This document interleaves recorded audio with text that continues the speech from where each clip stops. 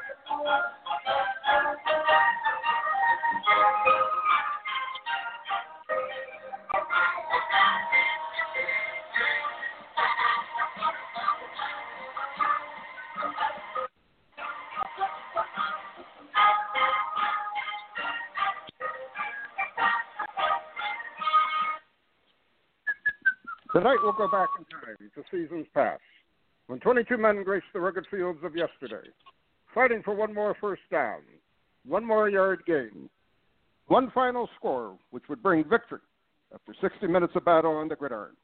Tonight we'll explore the world of Gridiron Greats. Welcome to Gridiron Greats Football History and its memorabilia. Attaboy. On the Gridiron Attaboy. Greats Publishing and Broadcasting Network, in conjunction with Swick Enterprises, and we're live from the Wallingford, Connecticut home of Gridiron Greats magazine. I'm Bob Swick, publisher and editor of Gridiron Greats magazine, and I'll be your host for the show. Gridiron Greats is the only publication in America which focuses upon the history and memorabilia of the North American football game since its inception in 1869. We cover 150 plus years of football history and memorabilia. You can find us on the web at GridironGreatsMagazine.com. It is at this time I'd like to introduce my co-host. He's a senior contributing writer to Gridiron Greats Magazine, a football memorabilia historian specializing in pre-World War II items, in particular Red Grange, and also Seattle Seahawk items, in particular Steve Largent. He hails from Portland, Oregon. Mr. Joe Squires. Joe, welcome to the show this evening. Captain, you're firing on all cylinders today, man. Your football greats was on cue, spot on. Voice sounds good. Loving it. And we're back with another show. And we're back to talk about a couple brand new things that's going on in the football hobby world. And I'm going to hand off to you to lead off the show tonight with a new auction and a very old cello pack. Yeah, so I think last show we talked about Heritage. Heritage seems like it always has an auction running. They just kind of overlap by 10, 12 days each. And they had an auction that fired off and ended on Sunday. And then they have another one that ends in 4 days, which is Sunday. And then they have another one that ends in 8 days, which is Tuesday. And then after that, it seems like lately they constantly have an auction going on. I'm just scrolling down it now, looking at my computer. But the auction ended on Sunday. We talked specifically about a 1958 Topps cello. And right. There's one PSA 7 that had sold for just under $2,000, and a second one graded PSA 7 sold for $2,800. That's $3,300 with the VIG. Just incredible to see. PSA authenticated. Obviously, Steve Hart gave the blessing on those, as he does all packs, previous guest of the show.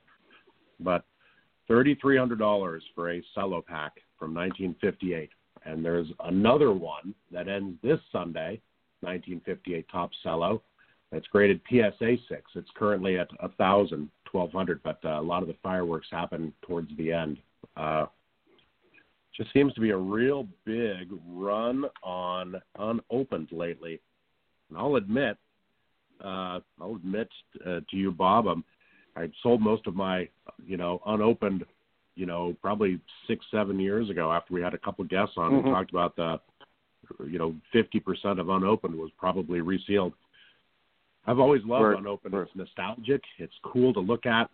I went on and I bought a 1979 Topps BBCE sealed box and wax pack. So 1979, my favorite set. I went in and bought a box of it, on Sunday night. I had to pull the trigger. So I've dipped my toe back into the unopened, Captain. Well, I'm interested with the cellos to see if this is, an accumulation from a collector that came, finally coming out to the market, and they're feeding it one by one, to dripping it in, just trying to get it into the market ever so slowly so better prices can be found. The other issue in doing that, however, is somebody bidding on the first cello is saying to themselves, maybe I overpaid for it because now I'm seeing there's an extra one, there's another one coming out in this auction, another one coming out in this other auction, yada, yada, yada. So it has good and bad connotations to it for the market when you see something like that. To me, they're coming out way too quickly. I would have preferred seeing the first one come out and then let's wait 3-4 months down the road and have the second one come out and see what kind of interest there is, so on and so forth. But again, I really have never understood the logic of auction companies, so, they're there and that's it. It's like a roll your own in a poker game. The one that sold on last Sunday was a PSA 7. It went for $3,300. The one that ends in this Sunday is a PSA 6. It's at $1,000. And then a week after that, 2 cellos end. Same Heritage website. One PSA 7 that's already at $2,300, and one I beg your pardon, I had that backwards. A PSA 7 that's at $1,800, and a PSA 8 that's at $2,300. So I mean, they do seem to be dripping these 58 cellos in, but no matter how you introduce them to the hobby, they're amazing. I mean, these are amazing. I mean, if they are authentic, and I assume Steve Hart knows what he's doing, let's say 90% certainty these are authentic. I mean, these are a slice of history.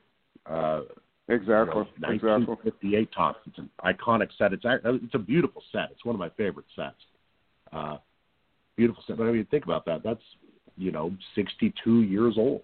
It's pretty amazing. They're not making it anymore. But that's how old I'll be.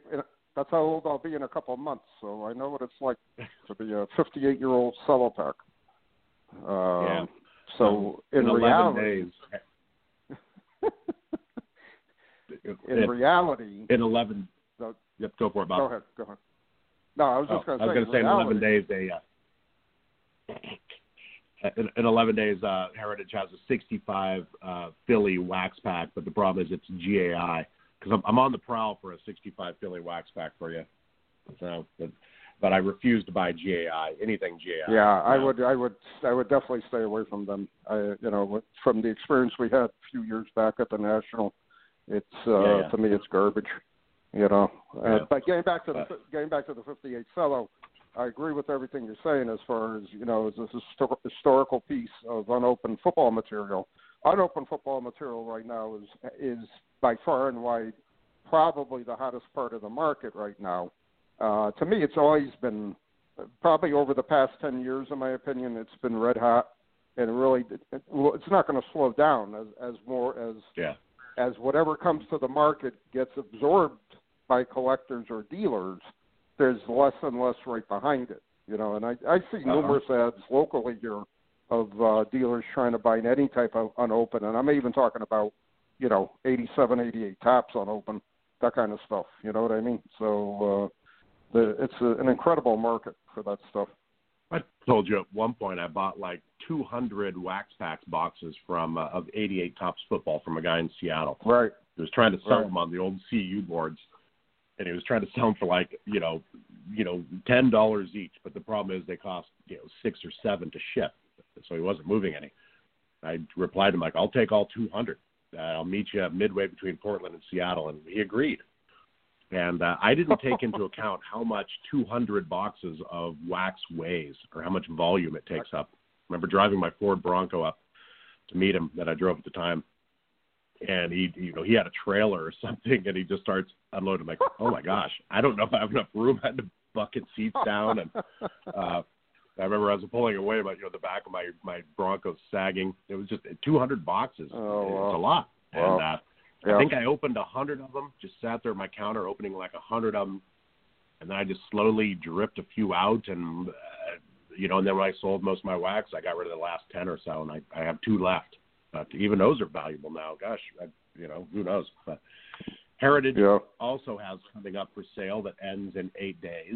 And I know this is your favorite topic, but highly graded slabbed cards. So a 1933 Sports King Jim Thorpe, card number 6 in PSA 9. It is currently at $40,000. That's $48,000 with the VIG. Wow. For a PSA 9. And you and I have talked about the subjectiveness of a nice PSA 9 or a nice PSA 8 versus a PSA 9 and just the premium, because a PSA 8 for this should sell for $8,000 to $10,000. And here it is. It's almost $50,000 for a PSA 9, which is just basically whether or not the grader is having a good day. What do you think of that? That's amazing. Are you watching that one, Bob? Are you a bidder on that PSA 9 Sports King Jim Thorpe? No, I'm passing on that one. That's a little too rich for my budget right now.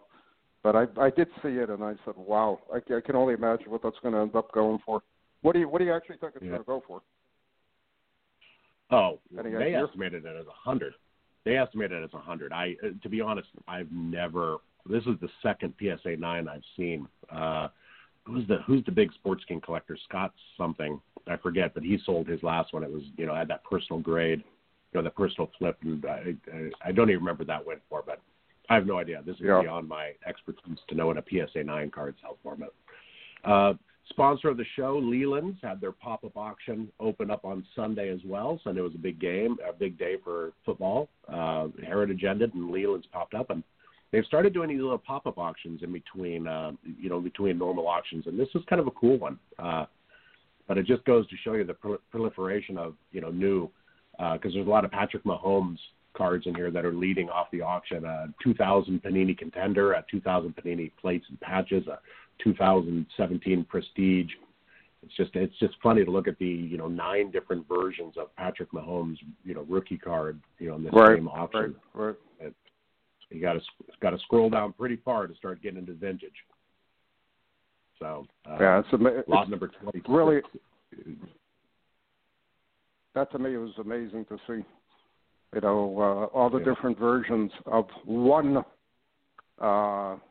rookie card player.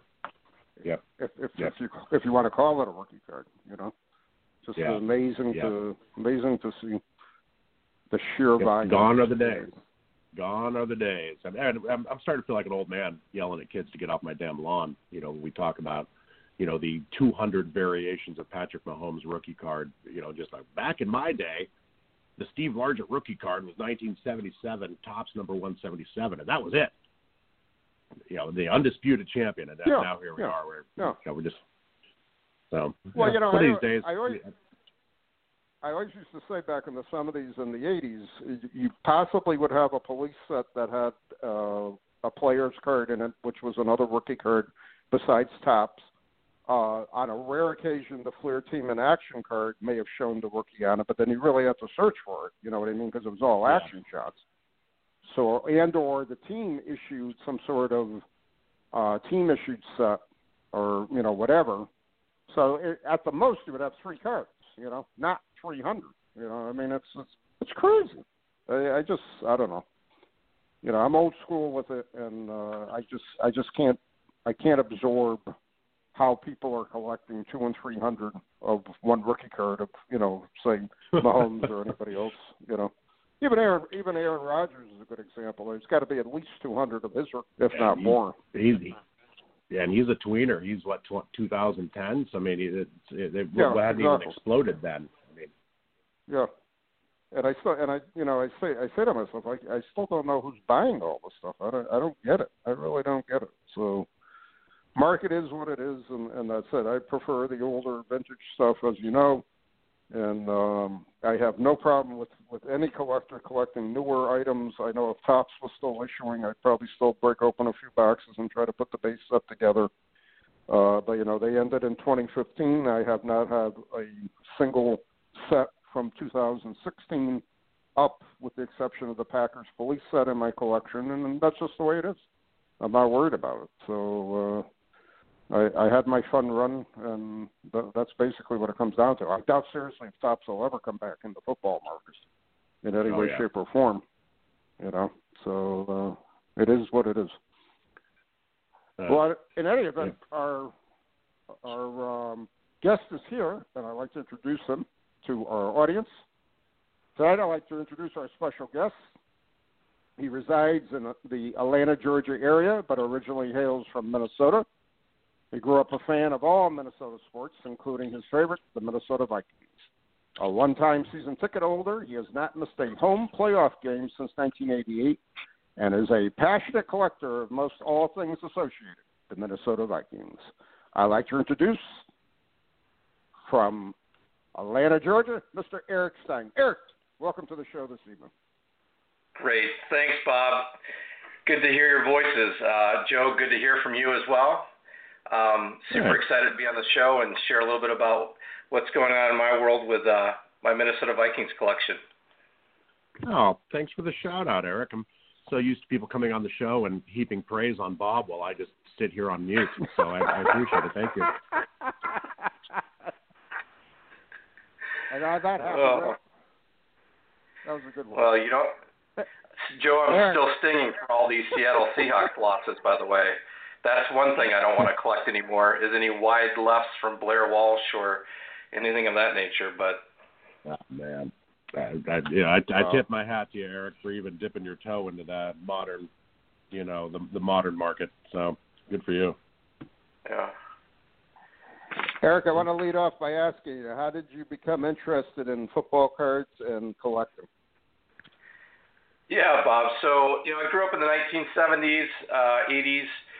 Only child up in Minnesota, just in suburban Minneapolis. My mother was a avid shopper, so she used to drag me around to flea markets and all sorts of stores, and she would satiate my boredom with packs of football cards and baseball cards. So I think 1977 was the first year I broke some cards, and in 1978 I probably broke a few boxes, everything from the yellow bordered clear team actions to the, Topps baseball, football, and just that kept me busy in some of those cold Minnesota winters, sorting those things out, checking off the team checklists that they used to have. I used to love those team checklist cards, right, where you had the leading rusher, receiver, sacks, and interceptions. And so that's basically how I started. Nobody else in my family really collected anything, and I basically just started with cards. And like most of us, after going to college and getting married and having kids, you kind of get re-energized to it when you get a little bit later in life and try to recreate your youth and basically try to complete some of those sets that you never really did in the past. So it's been a really fun hobby, and while the things that's been going on this year in 2020, I've actually had the chance to spend more time on it than probably ever before, since I haven't been traveling as much as I have in the past for work. So it's been a good diversion from everything that's going on. It's interesting. You mentioned those leaders cards, and I was very fond of them also when they first started coming out in the late 60s, early 70s. And I was just fascinated, for whatever reason, seeing more than one player on a card. I was so used to seeing just one player on the card, you know what I mean? So when those first started coming out, I said, wow, these are really nice cards. I really enjoyed them. And the heyday of them were during the 1970s, obviously, up through the early 80s, that you saw, the team leaders, you saw rushing leaders, passing leaders, so on and so forth. I do agree with it. They were neat cards. I always enjoyed them, and I definitely looked at them in depth over the time I actually collected them, and then as the years passed, I really appreciate them more and more. So I fully understand where you're coming from talking about this. Yeah, it was a great way. great way to sort your cards and do it by team. In fact, I've kind of carried that over to my collection for football and baseball.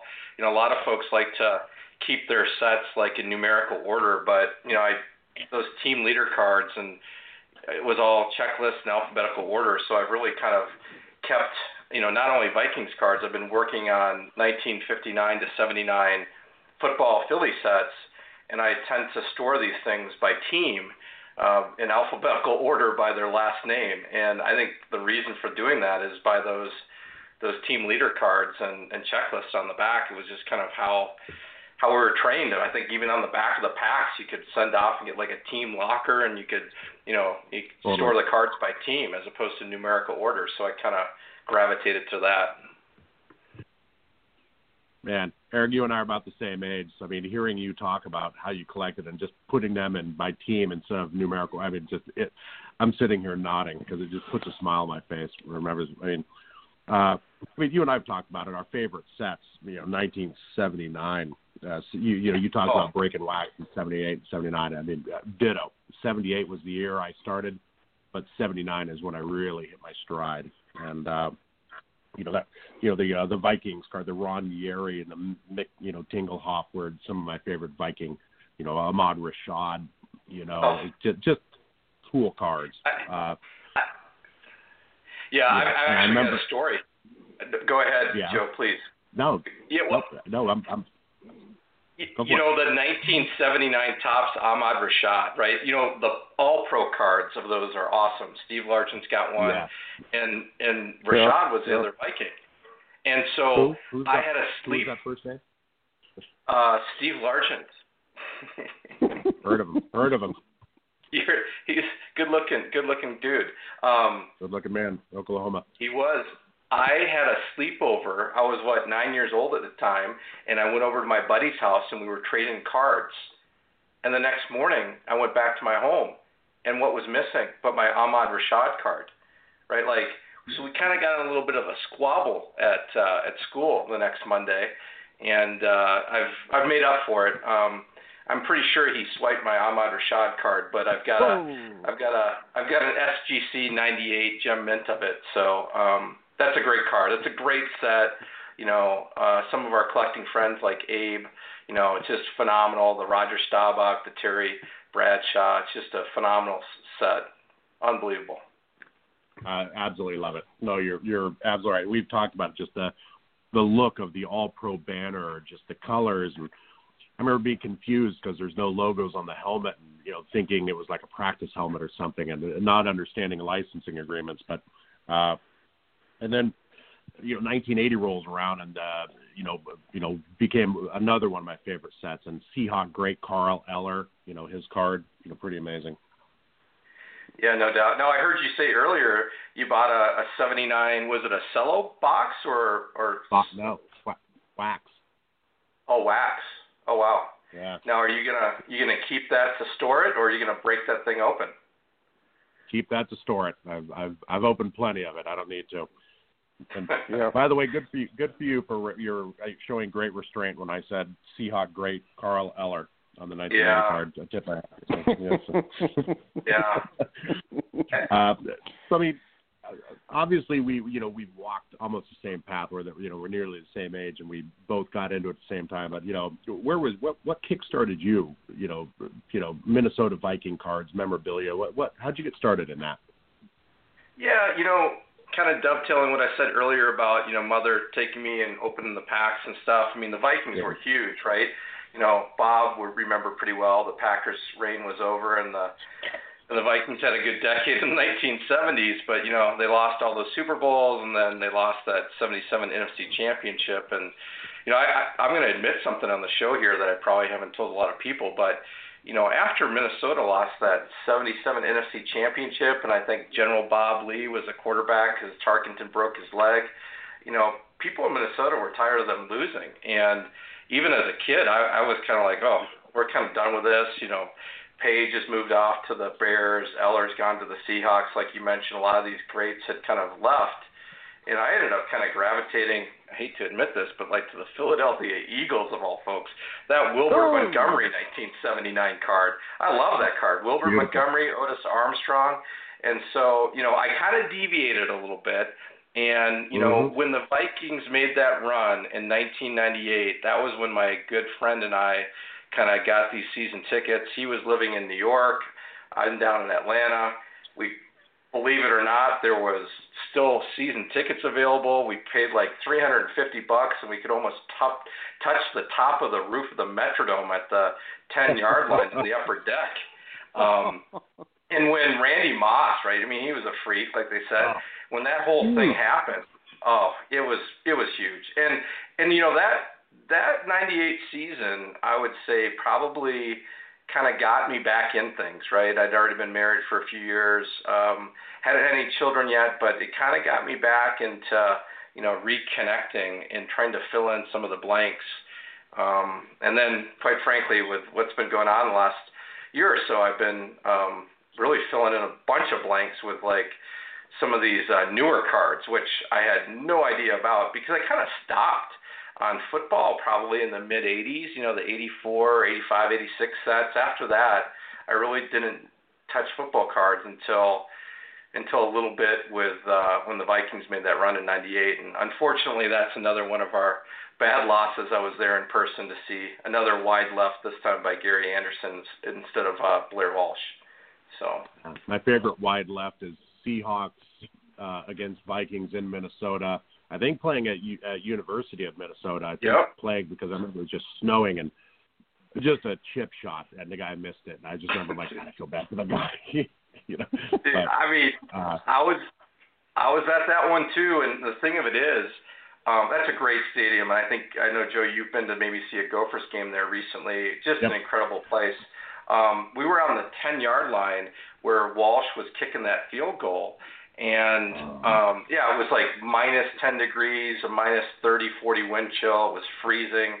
You pop a beer and the thing's frozen in two minutes or less. But when Blair Walsh kicked that thing, like we knew this was over. It's 27 yards. It hits the back of the net. And we couldn't tell from our angle. Oh, it's good. We won. The whole thing's great. And then a few seconds went by, and we looked on the field and like, no, something's wrong. What happened here? Oh, he missed it. We couldn't believe it. It was shock. But that was a great game. What was it, like 10-9? I mean, Bud Grant got out there and without any coat on, and I remember that. You're right. Oh my gosh. Yep. Just throwing everybody up. That was awesome. Yeah.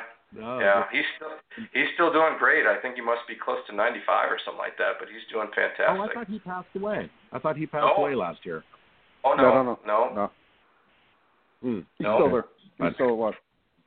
As it relates to him collecting, he has a garage sale in his home in Bloomington that he's lived in for decades, and he digs out a bunch of stuff that he's collected over the years, and he sells it as a garage sale, and he sits there and people come up and, gives autographs for maybe $5 or $10 and he gives it to charity. So he's pretty active. He's still in really good shape and getting out there and doing a lot of hunting and fishing. So good for him.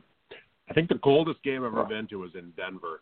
Seahawks played the Broncos, and it was like the third coldest, game at Mile High Stadium. And yeah, ditto. I remember buying a pop, a Pepsi or something, and it froze in the cup holder. And I'm like, wow, I've never ever seen that happen. Yeah. Well, wow. Vikings are at Seattle again this fall. I want to say it's like the third or fourth year in a row they play at Seattle.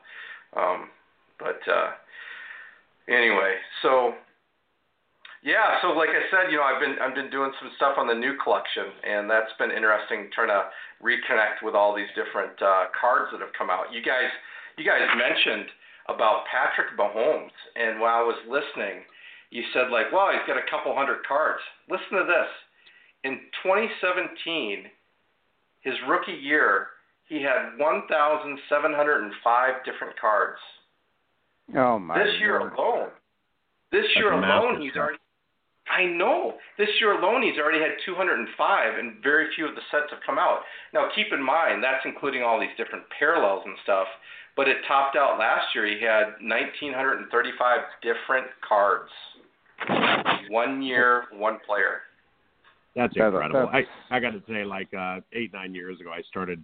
I love Jerry Rice, Seahawk great, obviously, war number 80, and yeah, I was really collecting his cards, and at one point I got 100 of them, 200 of them, and at the time I had a card dealer who was kind of working on PSA 10s for me. And he'd hey, I got 100, Jerry Rice cards for me, and I'd look at them and, then, entering them into PSA registry, getting them newly recorded. I mean, but I was chasing a phantom. I was chasing a moving goal. I mean, when I first started collecting, Jerry Rice, the master set was like 400, and I added 200. Other people were adding cards, and I mean, and I'd triumphantly bring in like 100 cards and add them, and I'm like, all right, this is going to put it over the top. And eventually I had like 500 of these things, and his master set reached over 1,000. And this is the guy who started in '86 and ended in 2005. And he had over 1,000 cards. And that the modern inserts didn't really start. I don't know. It's just it was such a moving target. I gave up. I sold them all. So. Yeah. There's just so much out there. So much out there today. Well, that leads me to our next question. But you're trying for completion. I will assume that, following a lot of the things you've been doing, so on and so forth. Let's talk about the quest for completion for you, the number of all different Viking cards that you actually have, and how, what percentage are you at, so on and so forth. Just to give us and this is a team that started in 1960. So basically you got 60 years of cards you're looking at, not knowing how many different cards are going to come out for the 20 season. So let's look at that. Yeah. Let me throw some numbers at you and kind of put into perspective. Kind of dovetails off of what we talked about with Patrick Mahomes. So,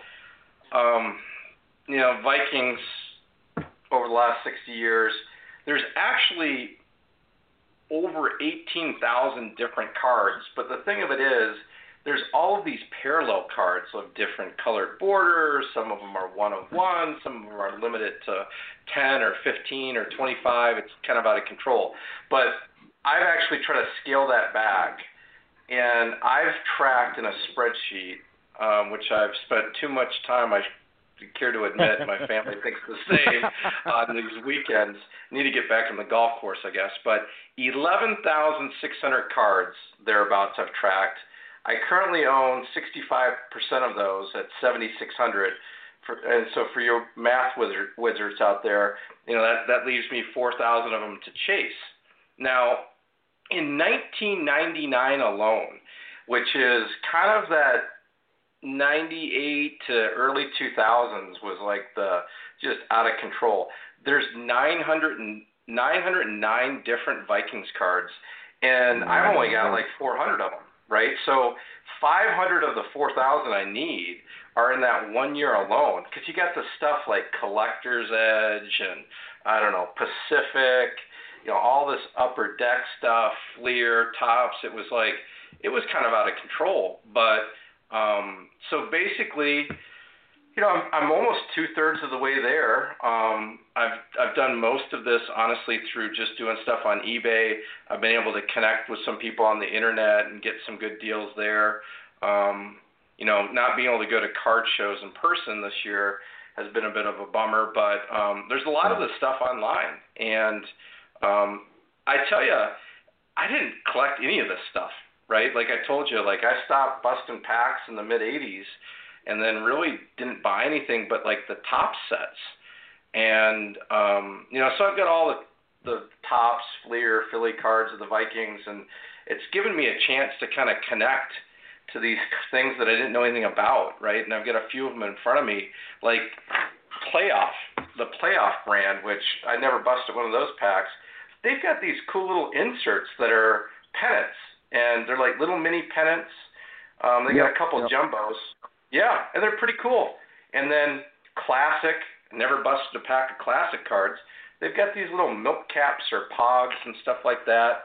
And then most recently, I found some card of Herschel Walker from 1990 where they spelled his name wrong. Forgot to put the C on there. Yeah, and it's living legend one. Living legend. You got it, Bob. Yeah. That's why he's the captain. Yep. I mean, it's exactly right, Joe. I mean, Bob, I was curious from your perspective, like, did you open these cards? Because, like, when this was all happening, it must have been like, oh, there's another set. I got to go get that. Well, there's another set. I got to go get that. Like, yeah. My story was pretty basic. Up through roughly 1992, I worked part-time at a little card shop here locally, and he would always pay me in cards. And I started seeing in 91 just the absolute incredible amount of sets that were coming out and the wax boxes that were coming out. The dealer who owned the store was having trouble trying to buy everything because he didn't know how much to keep on shelves, so on and so forth. So I said to myself, well, let me just stick with Pro Set. Let me just stick with Tops, obviously, and let me stick with Score because in '89 those were the 3 sets that were still being collected. Well, what happened to Pro Set in '93? Basically, they went bankrupt, and Score just started, with all the different Pinnacle, all the different sub-brands. And I really started to lose a lot of interest. So then I started just trying to pull the Packer cards out of it. And even that became a big chore. So as the years progressed, mid-'90s, late '90s, I basically just stuck with Tops. I kept doing the Packers police set, and then I just tried to pick up any team sets I had. It was interesting for the show. I did a little research today, and I see that I have 107 different Packer team sets, roughly from 1989 to my last sets in '96, and that's it. I don't have any more after that. I have maybe 1 or 2 after that. But anyways, getting back to what you're saying, why would you want to collect 14 of the same card that has various colors on it is beyond me.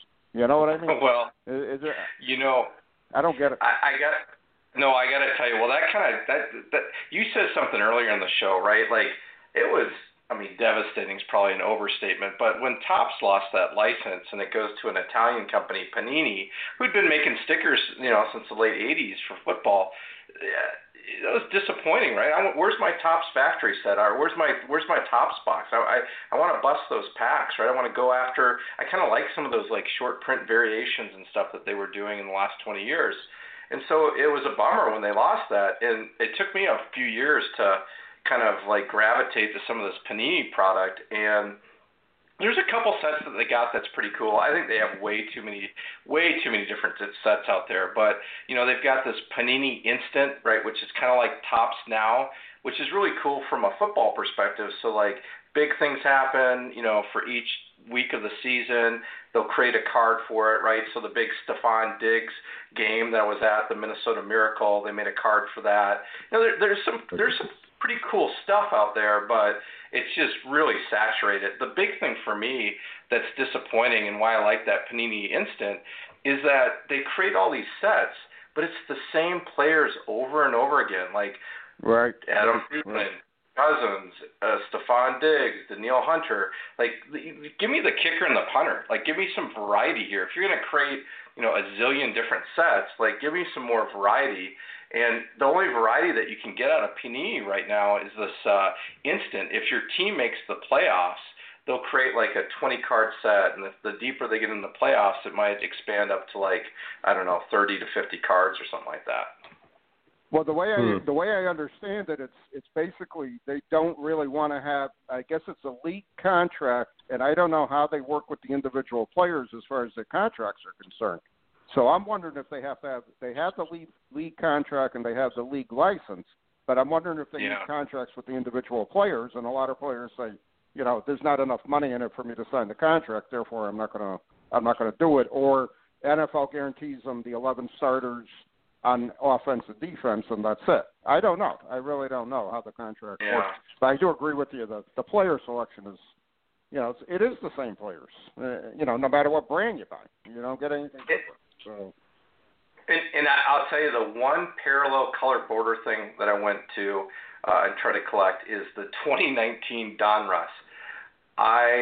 There is 15 different color border cards, Some of them are serial numbered from anything from 1 of 1, 1 of 10, 25, 50, 100. Their player number, like it's like a rainbow of different colors. And there's probably like nearly 150 of them, and I'm probably missing like 15 of them. And it's one of these things where I'm not going to do this every year. I kind of did it to see, like, could it even be done? Could I even figure out how to do this? But it's exciting, right? Like, oh my gosh, it's a silver die cut of Randy Moss. Oh, I don't have that one. It's limited to like I don't know, 75. Like, well, yeah, buy it now for $10 or something like that. It's fun. You know, it's better for me as being a team collector than going to Target or Walmart, right, and paying $3 right. or maybe $5 a pack, right, and getting stuff that I may not want, like those Seahawks and Packer cards that are almost worthless, right? Well played, sir. Well played. All right. Well, I know it's hard to whittle your, you know, it's like picking your favorite child. You know, it's hard to whittle your collection down to 6 items. I mean, you know, and maybe you've got that, you know, maybe one of your top items is, you know, that Seattle Seahawk Benedict Arnold Steve Hutchinson. Who knows? But would you right back at you, Eric. Would you be able to let us know? What are some of your favorite items?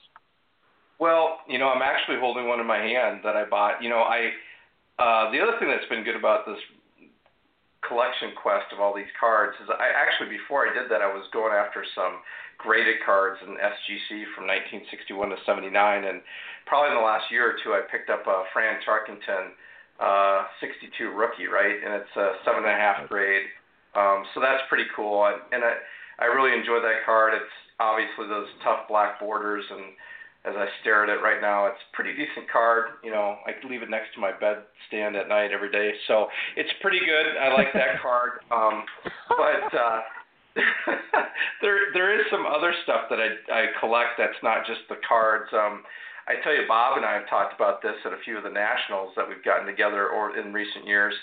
Absolutely love the black and white team-issued photos from the 1960s and 70s. By Loghead Photography out of Dallas, Texas. In fact, in my home office, I'm looking at a picture of my father who played basketball for the University of Minnesota. And he, sure enough, has a picture from when he was a junior or senior. My guess is that this was probably the same photography company out of Dallas that used to travel the country and go and photograph all of these, you know, professional and college teams across many different sports. And I absolutely love those team-issued photos. And they're not really cataloged. Some of them have stamps on the back and some of them don't. So it's kind of like a giant puzzle to kind of put that thing together. But so that's pretty fun. That's really cool. How cool you put all that together. Huh. Yeah. What else you got? Yeah. What else you got? You know, I mentioned that, you know, outside of the Vikings world, I've been trying to put together kind of ex-mint-ish, near-mint sets of tops in Philly from 59 to 79. Really prefer to do that stuff in person at some of the shows and immerse myself for a few hours in some of those common bins and stuff like that. You know, I've got the graded cards I talked about. I've even been doing some patches and magnets. Other thing is, I tell you something I picked up at, I don't know if it was in Philly show or the one up in Boston, outside of Boston, but I ran across a dealer that had unissued photographs, the negatives of Topps photos. And they came in these little top sleeves, and it would say like headshot, action shot, helmet, no helmet, and you'd open them up, and it could be anything from Bud Grant, the coach, right, from 1969, 1970. Well, they took his photograph, but they never made a coach card. And one of them that I've got in my office here is of the Purple People Eaters, but it was 5 of them. It included Jim Marshall, Carl Eller, Gary Larson, Alan Page, and I believe it's Jim Lindsay, if I'm not mistaken. And so that's pretty cool to see, you know, Topps cards that never work, right? And that you own the negative for that card, which is really cool, right? Because you can, when you blow those things up in this Epson scanner that I've got, it's pretty cool to see the quality of these photography. Yeah. You picked those up in the Boston show from National Card. I forgot his name, Jeff. It'll come to me. But he basically picked up the whole inventory of those, and he's been selling them off. Fascinating. He's got them for baseball and football. It's unbelievable. Wow. It is. I think he had, I remember it, the 62 Jim Brown photograph, right? Like the original, it's the negative, right, of his football card in 62. I want to say that maybe he had a price on that of like $750 or $800, but that's a pretty cool piece, right? You know, you blow that up and put a signature on a photo like that. The quality of these negatives, right, and you scan it, it's just amazing. So, and the last thing I would say, you know, on the Vikings piece of it is, you know, I like going to games in person. I don't miss the playoff games like Bob mentioned. You know, I do enjoy going to different stadiums across the country. I need to make my way up to Seattle one of these days, Joe, so hopefully we can do that. I had one bad game day experience on a Monday night game, I think, with the Packers, where like Spurgeon Wynn was the quarterback and the Vikings got waxed like 41-14 or something. But I'm looking forward to going to that new.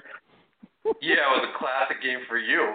But yeah, going to like that Las Vegas Raiders stadium, right? Like, how great is it going to be to go to a weekend in Las Vegas to go watch a football game? I can't wait for that. So, yeah, it just became another, you know, another sideshow in Vegas. The Raiders just oh well.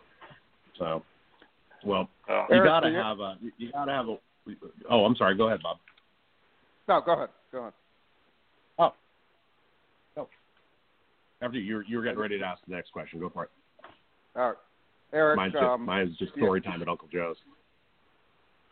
My question that we normally ask at this time is collecting stories. Do you have any interesting or unusual or unique collecting stories you'd like to share with our audience? Yeah, you know, a couple come to mind. Well, first, we talked a little bit about Fran Tarkenton. Interestingly enough, my mother went on a date, maybe 2 dates with him. My mother grew up in Gainesville, Georgia. Their nickname was the Red Elephants, which is pretty interesting. And Francis grew up in Athens. And so they connected. He's not my father. I've checked the DNA on that one. But so that's kind of an interesting thing. There's actually a big radio personality that's got one of the top drive time talk shows in town who's like personal friends with him. So he's been telling me that he's going to, you know, connect me and get me some autographs on some of the stuff that I've got. But the other one that stands out is, I think it was on the Vikings 40th anniversary. There was I think it was a Lions game that my buddy and I went to on the weekend, and it was their 40th anniversary luncheon downtown Minneapolis at a hotel. Somehow, some way, we paid like, I don't know, less than $100, and we got to sit at this table, and all the Vikings greats were in the room, and they were celebrating the history of the team and all this stuff, and that was pretty cool. One of the things that stood out about that is Ahmad Rashad, who we talked about earlier. He showed up fashionably late with his guest, which was Michael Jordan, which,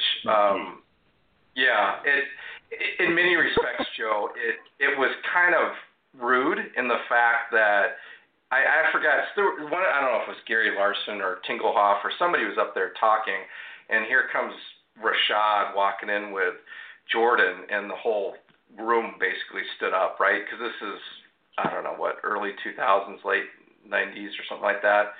And that was pretty cool. So we got like a little trophy or little glass thing that they gave us for, you know, in our ditty bag. And then I had brought some photos, which I'm not a huge autograph collector, but I knew that they would all be there. So I was able to get Bud Grant's autograph, Mick Tingelhoff, Paul Krause. that's the other thing I did that just come to mind. I got to play for a number of years in Jim Marshall's Charity Golf Classic up in St. Paul. 3M, the company up there, owns their own golf course, and Jim would have a tournament up there. And we got paired up with Paul Krause, who's a very good stick, really good golfer. Oh, wow. And we had an amazing time. So he signed our scorecard, and, it was a big time. Really so, cool. Spoke with Joe Cap afterwards. What a great guy. That gregarious, just funny guy, Joe Cap. A lot of fun. That's cool. Boy, I'm glad you immediately dispelled that rumor that you might be Fran Tarkenton's son. You never know. He lives in Atlanta still, so he's a big businessman, and I hope to meet him. The funny thing is, I didn't mention, and my buddy and I were checking into this hotel that they had the banquet at, and so sure enough, we're going to our hotel room, and who's in the hallway but Fran Tarkenton by himself? It's me, my buddy, and Fran Tarkenton, and we kind of like froze, and we're like, oh my God, that's Fran Tarkenton. He's right there. Like, of course we said nothing, and my buddy turns to me when we go into our hotel room, and he goes, you know what would have been awesome is if we told him to, like, run around the hallway and see if we could sack him like Scramblin' Fran. And so anyway, that was pretty cool, being around some of those legends and seeing them close up like that. But would be. Yeah, it's a great history, great team. Unfortunately, when you're 0-10 in your 10 most important games, lose 4 Super Bowls, and then lose 6 NFC championships in a row, all to different teams, it can be tough. But when that first victory happens, it's going to be sweet, kind of like the Cubs and the Red Sox when it happens. Yeah, no, I hear you. I mean, Seahawks are 1-3 in Super Bowls. I remember the big win, and then the one that got away, right at the end. But to Bob's, yeah. Well, we all have kind of a white whale. I mean, we like to ask this. I mean, just that wish list thing. So curious, what's on your, what are you looking for? What's on your want list? What's your white whale? Minnesota Vikings Super Bowl ring victory. I'll take a pennant as well. You mentioned earlier, Joe, on the show about the Ford Bronco coming out. Oh, that's going to be awesome when that comes out. I wouldn't mind putting a nice Super Bowl victory magnet on the side of one of those new Ford Broncos coming out. But yeah, it's from a collecting perspective. Finish this card quest for these ungraded cards. Basically get some more of these, team issued photos. But like in particular, it would be, there would be nothing better than to end the season on top. It would be very satisfying. Twins did it a couple times, surprisingly, and maybe one day it'll happen before I'm no longer here. That's out of your control. I mean, I'm talking about something a collectible, like if something came up, you'd sell a kidney for. I mean, I'm talking about something that's in your control. I mean, we all want Super Bowl rings. Yeah, I tell you, I love this Tarkenton card that I got in that 7.5. There's not very many of them in a 9 grade. That would be pretty cool to have. And I know Bob's not the biggest on graded cards, but that would be pretty cool to have. Maybe a game used authentic jersey or something, or a helmet. That is one thing that I've kind of chosen to kind of stay away from. I've got a few bobbleheads. I've got a really nice 1960s Vikings pennant in good shape. I got some other knickknacks, but maybe getting like a game used helmet or a game used jersey to put in my man cave. Yeah. Game used jersey from who? Well, that's a tough one. If the Vikings win the Super Bowl one of these years, I might want it from one of those players. My favorite player, I tell you who I really admire of all the Vikings is Alan Page, right? He had a great, other career as a Supreme Court lawyer in Minnesota. Yeah, I tell you, here it is. I think he got me to zone in on this. Alan Page had just a kick-ass helmet. He had that cage that was kind of like a thicker face mask, kind of like the KC Chiefs used to have, right? I would love to have a game-used Minnesota Vikings Alan Page helmet. Not sure about putting his signature on it because his signature is pretty sloppy. He'd have to guarantee me that he's going to put his best effort into that so he doesn't ruin it. But probably, a game-used Alan Page Minnesota Vikings helmet. I mean, isn't he still the only guy that's won the MVP of the league as a defensive player? I don't know. Maybe. Oh, wow, that's a good question. Yeah. Huh. I wouldn't know that. Yeah, I don't know. But see, there you go. You didn't know. You didn't quite know what your white whale was.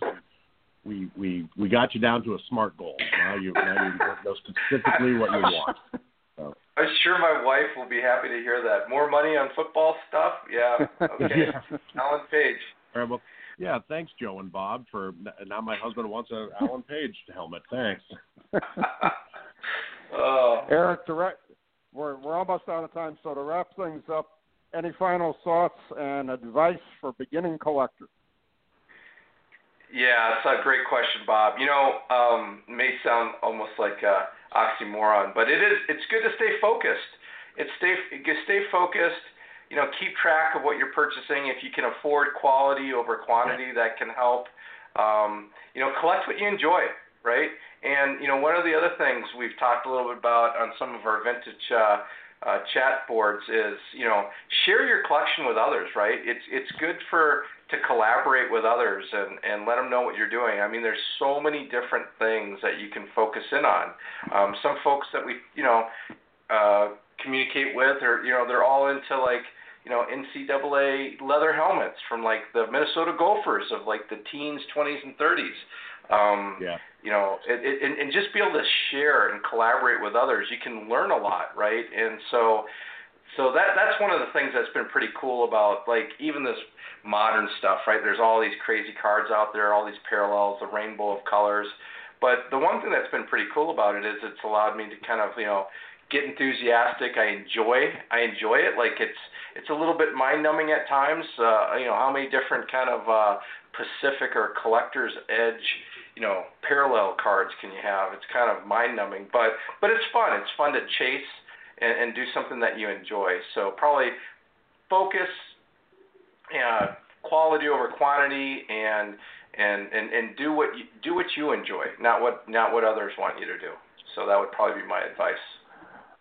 That's great advice, Eric. Thanks for being on. We're almost out of time. Eric Stang, a Minnesota Vikings super collector, and if you go back to issue 63 of Gridiron Greats magazine, Eric did a yeoman's job in writing an article on the Minnesota Vikings museum, and that was a great article, well received by the museum themselves and by our readers at the same time. Eric, thanks for being on. I appreciate it.